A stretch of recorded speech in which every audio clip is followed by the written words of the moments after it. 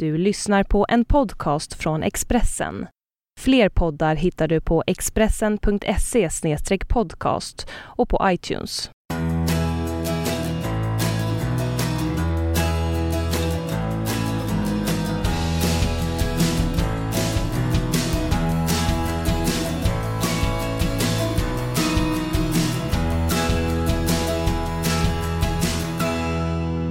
Okej, ny podcast med mig, Magnus Nyström, sitter framför en legendarisk NHL-spelare. Han heter Ray Ferraro, hunnit fylla 50 år, men han spelar 1200 NHL-matcher ungefär, numera expert på TSN. Very welcome, Ray Ferraro. Thank you. Yeah. I just told them that you had a long and good NHL career, and you started up a great NHL career. You started up in Hartford Whalers with a fellow Swede. I think we should talk a little bit about Ulf Samuelsson. Well, Ulfie and I were drafted the same year, 1982, and Hartford had come from the World Hockey Association and wasn't a very good team. But the year before, they drafted Ron Francis, who eventually went into the Hall of Fame. The next year, in the third round, they drafted Ulf. They drafted Kevin Dineen in the fourth round and myself in the fifth round. That was a pretty good draft. Yeah, and it's like now you look, you draft these 18-year-old kids, and who really knows? Yeah. But in Hartford, we all hit. Yeah. And so within two drafts, there was Ron Francis and us three. Yeah. And the first you time, all played over 1,000 games, I think. Oh, yes. Yeah, yeah. Oh, yeah, you did, yeah. And the first time I saw Ulf was, we were 20, and he was at his first camp, and, didn't know anything about him, and found out in a hurry that he plays differently than what we had, because you have to remember that was 25 years ago almost, so our thought was that the European players were not very physical, that you could push them around, and I think Ulf knew that, like he wanted to fight that a little bit, and so we got sent to the American League, and so a lot of people probably don't know this, but when we were in Binghamton, Ulf started a brawl. It was the end of one game, and we played the same team a week later. And Ulfie had gotten his stick up and cut somebody on the other team. So in warm-up of the next game, they came flying down to our end. During warm-ups? During warm-up. Oh yeah, we weren't wearing helmets, right? No. We were just warming up. Yeah. What we noticed was they were wearing helmets. Aha, okay. Bad idea for us. So when I turned around, there was a pile on top of Ulfie behind the net. And I'm not exaggerating, this brawl lasted probably 40 minutes. Oh, wow. The police came. It was... Yeah, I remember stories about this. It was crazy. Because the police really came out on the ice, right? With the police dog. With the police dog? So I don't know what this dog was going to do, but he was scratching the ice. He was sniffing. He was a dog, right? I don't know. What was he going to do? Yeah. And everyone kind of looked like, I don't know what he's doing. But Ulfie was as tough a teammate as I played with. Yeah. He was as mean as anybody that I played with. And I loved being a teammate. I didn't especially like playing against him. Because you did that a few times also. Because he got traded to Pittsburgh, and I went to the Islanders. And one of the first games, I don't know which, it wasn't the first game, but I was in front of the net, and he buried me. And we played together for 7 years. Yeah. And it was... You were not friends anymore? No, not there. Opposing teams. Not there. Yeah. And so now, all these years later, I have a son who's 23, and he played he's been in the American Hockey League for a couple of years. He's called up and has played for Detroit. Yeah, he's played for Detroit. Yeah. And Ulf's kids are making their way, and they're close too, and it's pretty neat. Like, the other day, or it's 2 months ago, I was in an airport and I ran into his wife. Yeah. And it's like, it's hard to believe all these years have gone by. Yeah. And we kind of keep crossing paths. He's a terrific guy. Yeah. He really is. Yeah. I believe strongly, especially now when he's an assistant coach with the Rangers, that he's going to be the first Swedish head coach in the NHL. Do you agree with that? What's your take on him as a coach? He wants to. I know he interviewed a couple of times. When he went back to Sweden, it was to run his own bench. Exactly, and have him be a head coach. Because it's clearly different. I mean, you can. It's like anything. If you're not sitting in the most important chair, you can make those decisions, but they don't really count until you're in the most important chair. And the better the Rangers do, the better it is for Ulf. Because he's working with a fantastic head coach in Alain Vigneault. Alain was in Vancouver for 7 years, where I live, so I saw him up close a lot. And I don't know who would beat Ulf to be the first head coach from Sweden. True. And I know he wants it. And he has always been extremely driven. To really serious about the game. Yes, really, which is kind of in contrast to the way he is, because he's goofy. There were so many things and so many times over our time in Hartford, because we were all the same age. We were all doing the same things. And no matter what somebody did, Alfie did something a little goofier, a little different, a little... There's some stuff you can't tell publicly. Of course, yes. One night in Quebec City, though, one night in Quebec City, we were down by a goal, and Peter Stastny got a breakaway on the empty net, and he passed it to Anton. So Anton had the breakaway, Anton Stastny. And Ron Francis and I were kind of at the Quebec goal line, starting to skate back, and then you see, he's going to score in the empty net. So Alfie threw his stick, and then he threw a glove, and then he threw another glove, and Ronnie and I just broke out in laughter, because here was one of our players, he had no equipment left. No. And I don't know what he was thinking, I don't know, but that was just one example of the stuff he did. But I think the biggest challenge for a European coach will be to get into the interviews and show your grasp of the game and how to handle a bench in the interview. Because I think once he gets behind the bench, it doesn't matter where you're from. No, exactly. But you've got to be enough of a salesman to get through the interview. And But you have Ron Francis as a boss down there in Carolina. And so... they hired a man, Bill Peters, this past year, and lots of people thought that Ulf was going to come in might go there. there. And the connection doesn't end. No. Though, for example, Joel Quenneville's the head coach in Chicago. And Joel, also former teammate of you guys in Hartford. Yeah. And his assistant coach is Kevin Dineen. From the Hartford. That team in Hartford, it was a pretty special group. We were a good team to start with, but now I'm going to forget somebody, but Ron Francis is in management. Mike Liut is an agent. Alfie coaches. Dave Tippett coaches. Joel Quenneville coaches. Steve Weeks is a goalie coach. Kevin Dineen's a coach. Maybe the problem was we had too many coaches, not enough players. I don't know. It could have been. Yeah, could have been. We have to talk to some of your other Swedish teammates you have over the years. You played for the after Hartford. You went to Islanders, the Rangers, the Thrashers, and then St. Louis Blues in the end. Yes. And you played with, for example, Tommy Salo, Tommy Söderström, Niklas Sundström, Mattias Norström in LA, Johan Garpenlöv. Any of those guys that you?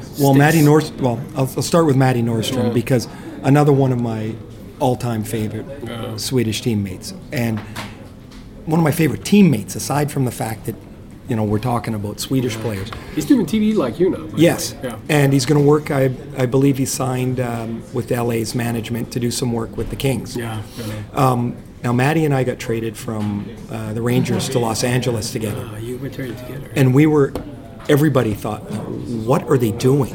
Why would they trade Matty? Yeah.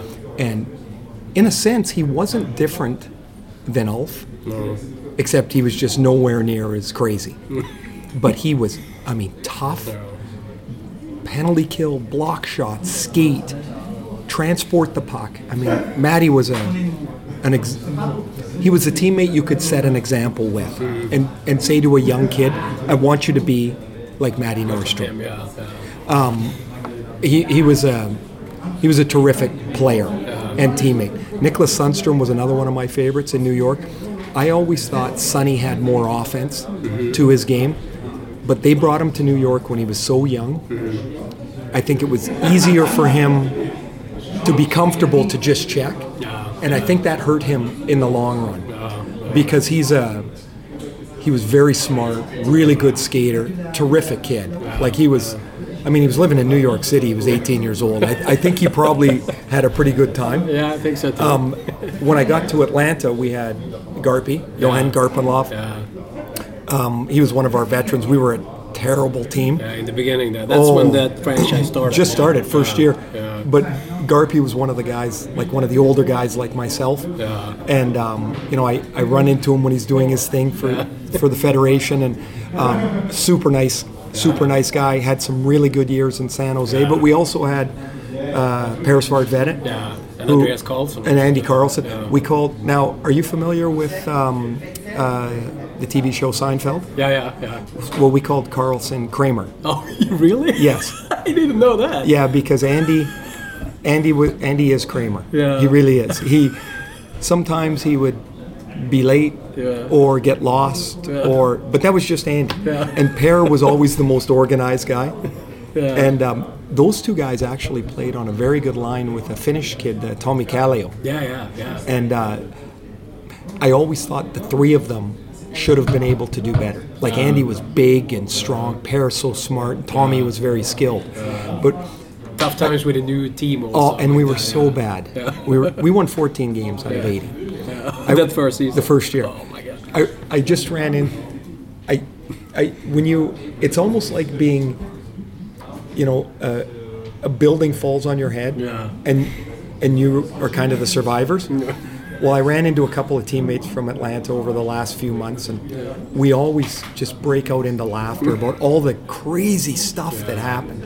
And I'm sure, I remember, I don't know why I remember this. Per had a hat trick one night in Boston. Yeah. And Per didn't score very much, but he got 3 goals. We're like, how did that happen? So they were all.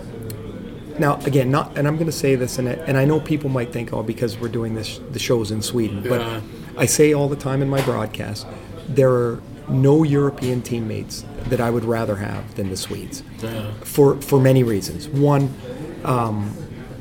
their grasp of English makes it easy.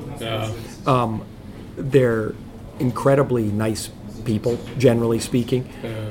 They know how to play. I don't know whatever they do there when they coach. The guys come and they know how to play. And they're coming from a system and a rink size that's not familiar. Yet they have such a great grasp of what's going on. And they just fit. It's just easy for them. Now, maybe it's not easy. Maybe it's harder than I know. But they always seem to be really comfortable. They really seem to fit. And there wouldn't. We have a joke. The list of bad Swedes that we know. It's a very short list. We don't even really know if there's anybody on it. But it makes them. It opens a door for them, for the young Swedish players to come in. Now, my son's in Detroit, and of course they're all over the place there. And so I got to know Gustav Nyquist a little bit because they were in Grand Rapids in the American League. They're all the same. They all are good guys. They all want to win. They understand that it's hard because a lot of the Europeans, I think, come and don't realize how tough it's going to be. That's true. Because there's no 40-game schedule. No. And if you go to the American League, you're on a bus for 76 games. It's a different world, of course. It's a completely different world. It's good to hear you don't have a bad list, but how about the best list? That's a debate that's kind of going on. Like, we have Matt Sundin, best of all time. We have Peter Forsberg, we have Nicholas Lidström, we have some great guys from earlier days, like Boris Salming and those guys. Who would you put on number Peter one? Forsberg. Okay. Peter Forsberg's one of the best players I've ever played against, ever. And so I played against Wayne Gretzky. He's way up there, he's right? Way up there. Mario Lemieux, Joe Sakic, Raymond Bourque. Peter would be in that group. He's in there, yeah. It was such a shame that he got hurt so much. True, yeah. Because when Peter played in health, there was really nobody like him. There wasn't, because he played like he was 235 pounds. If he couldn't go around you. He just went over top of you. Yeah. The first time I ever saw that reverse hit, Yeah. he got me in New York. Oh yeah. I didn't know who he was. You know, I mean, he's a young Swedish guy, and I went to check him. It was in the corner, right in front of the Zamboni. I know the corner. Yeah. And right when I got there, he stepped back into me and knocked me right off my feet. And I was like, what was that? What the heck happened? Yeah. So, you know, when I was a kid, you know, Boria was the guy. Yeah. You know, and to do what he did, when he did, like the 70s were not kind to European players. No, that's for sure. And everybody wanted to fight him. Yeah. And he did it. Nick Lidstrom, I always found to be incredibly frustrating to play against because he never really hit you. No. He wasn't really fast. He wasn't super strong. No. It's just you'd be going down the ice, and then all of a sudden he had the puck, and it was going back the other way. Yeah. Like, he was so smart, and to the point of, you know, where Detroit's made the playoffs now 25 straight years. Which is amazing. It's amazing. I think the next is 8. Yeah. Yeah. But what they've been able to develop, from Steve Yzerman to Nick Lidstrom to Pavel Datsyuk to Henrik Zetterberg, now to the next group of leaders that are coming along, is you learn the right way to do things. Yeah. And, you know, I know from my son, who was 18 years old, and at training camp for the first time, he's on the ice with Henrik Zetterberg and Pavel Datsyuk and Nick Lidstrom. And if those guys were going to stand on their head, he was going to stand on his head. Yeah. Yeah. And so, Talk about role models. you know, I mean, Nick's nickname, of course, is the perfect human. Yeah. And I don't recall bad penalties. I'm sure he took one. Yeah. I'm sure he made a turnover. I don't recall any of them. I know He was just, so those would be, for me, you know, like Matt Sundin was a fantastic player, but I have Forsberg at the top. Yeah. What Borja Salming did at the time he did, Yeah. I have Borja there. Yeah. And then next I have Lidstrom. Okay. Yeah. Because, like I said, he was just so smart, and it was so understated. Yeah. You know, there's never any, you know, come look at me. No. He It was just pretty did much it. the reverse. Of Yeah, he just kind of did it. Yeah. That's amazing. How about this Swedish team? We have to talk a little bit about this World Championships as well, of course. What's your take on the Swedish team here? Really interesting in that you can see where the page is being turned, you know, from the Zetterbergs to the younger players. Yeah. You know, from, unfortunately, Johan Franzen, who's gone, you know, had all these concussion problems. You know, so from that generation of players to Oliver Ekman-Larsson and John Klingberg and Philip Forsberg. You know, a player that's been overlooked in North America, but finally punched through in Edmonton, Anton Lander. I think he's a really good player. So I look at these guys, and then, you know, there's Mika Zibanejad. You know, I do the World Junior Tournament, so now I've seen these guys really when they were kids, Yeah. and they're still kids, but it's really interesting to watch and to know that the Swedes have more. Yeah. Like, the page is going to turn. You know, as I said earlier, I'm not really sure how they do it, but the next group of players is right on the doorstep. What I don't see is a goalie. And when I look at this Swedish team, I don't know who I would trust. You know, of the goalies. Of the goalies, you know, and so sure, you don't have Henrik Lundqvist, but beyond Henrik Lundqvist, I don't know who the next guy is. And that's a spot of the only position of interest to me that the Swedes don't have locked down. Because I would say their blue line's probably set. You know, I forgot Oscar Klefbom too. You know, so their blue line's probably set for a long period of time. They've got a great group of forwards. Like this past junior tournament, I got to look at Axel Holmstrom for the first time. I have no idea how he lasted to the 7th round. Like, I know he doesn't skate great. Like, it doesn't look pretty, but he gets to where he's going. He had a great playoffs in Sweden too. But he's just good. And I'm like, how does Detroit get him in the 7th round? Like, that's pretty amazing. Detroit again. Like, where were the other 190 picks in front of him? There's not 190 players better than Axel Holmstrom in that draft. That's for sure. So there's another one. And so, you know, it's always been apparent that the Swedes rely a lot on their homegrown guys too, that play at home, and guys that have been with their national team for a long time, like Joel Lundqvist would be an example of that. But they have so many players to choose from.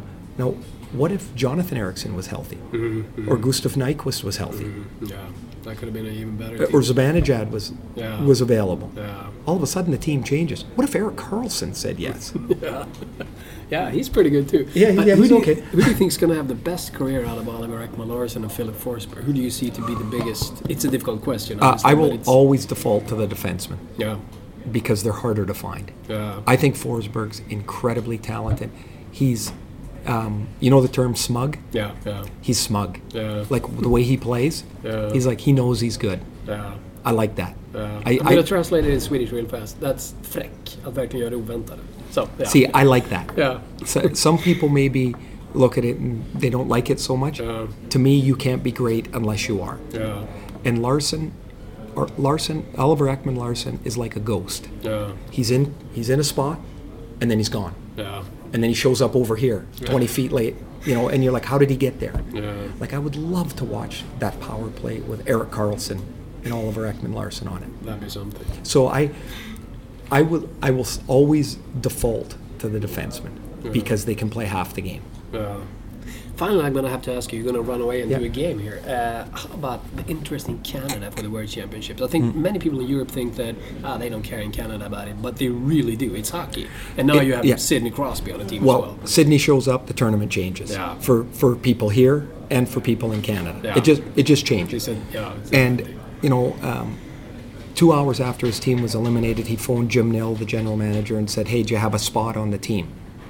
Well, we can find one. It's basically the answer. I think we do. We can find one. So the tournament, the challenge the tournament has, of course, is that it's during the Stanley Cup playoffs. But the games are during the day. Yeah. So you can do both. So you can do both. And what's surprising is, Canada beat Germany 10-0. There was 500,000 people that watched the game. Oh, really? Yeah. It was at 10 in the morning. Like, people have to work. Yeah. It wasn't on a weekend. That's the hockey country. Yes. And so the tournament continues to get better and bigger.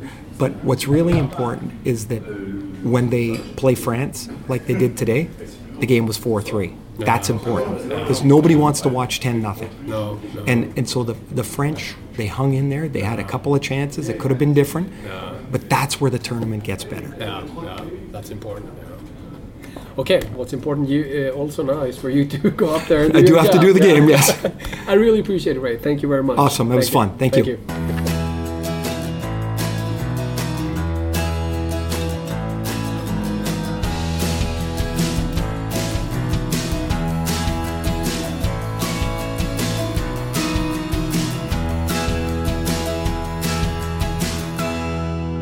Du har lyssnat på en podcast från Expressen. Ansvarig utgivare är Thomas Mattsson. Fler poddar hittar du på expressen.se/podcast och på iTunes.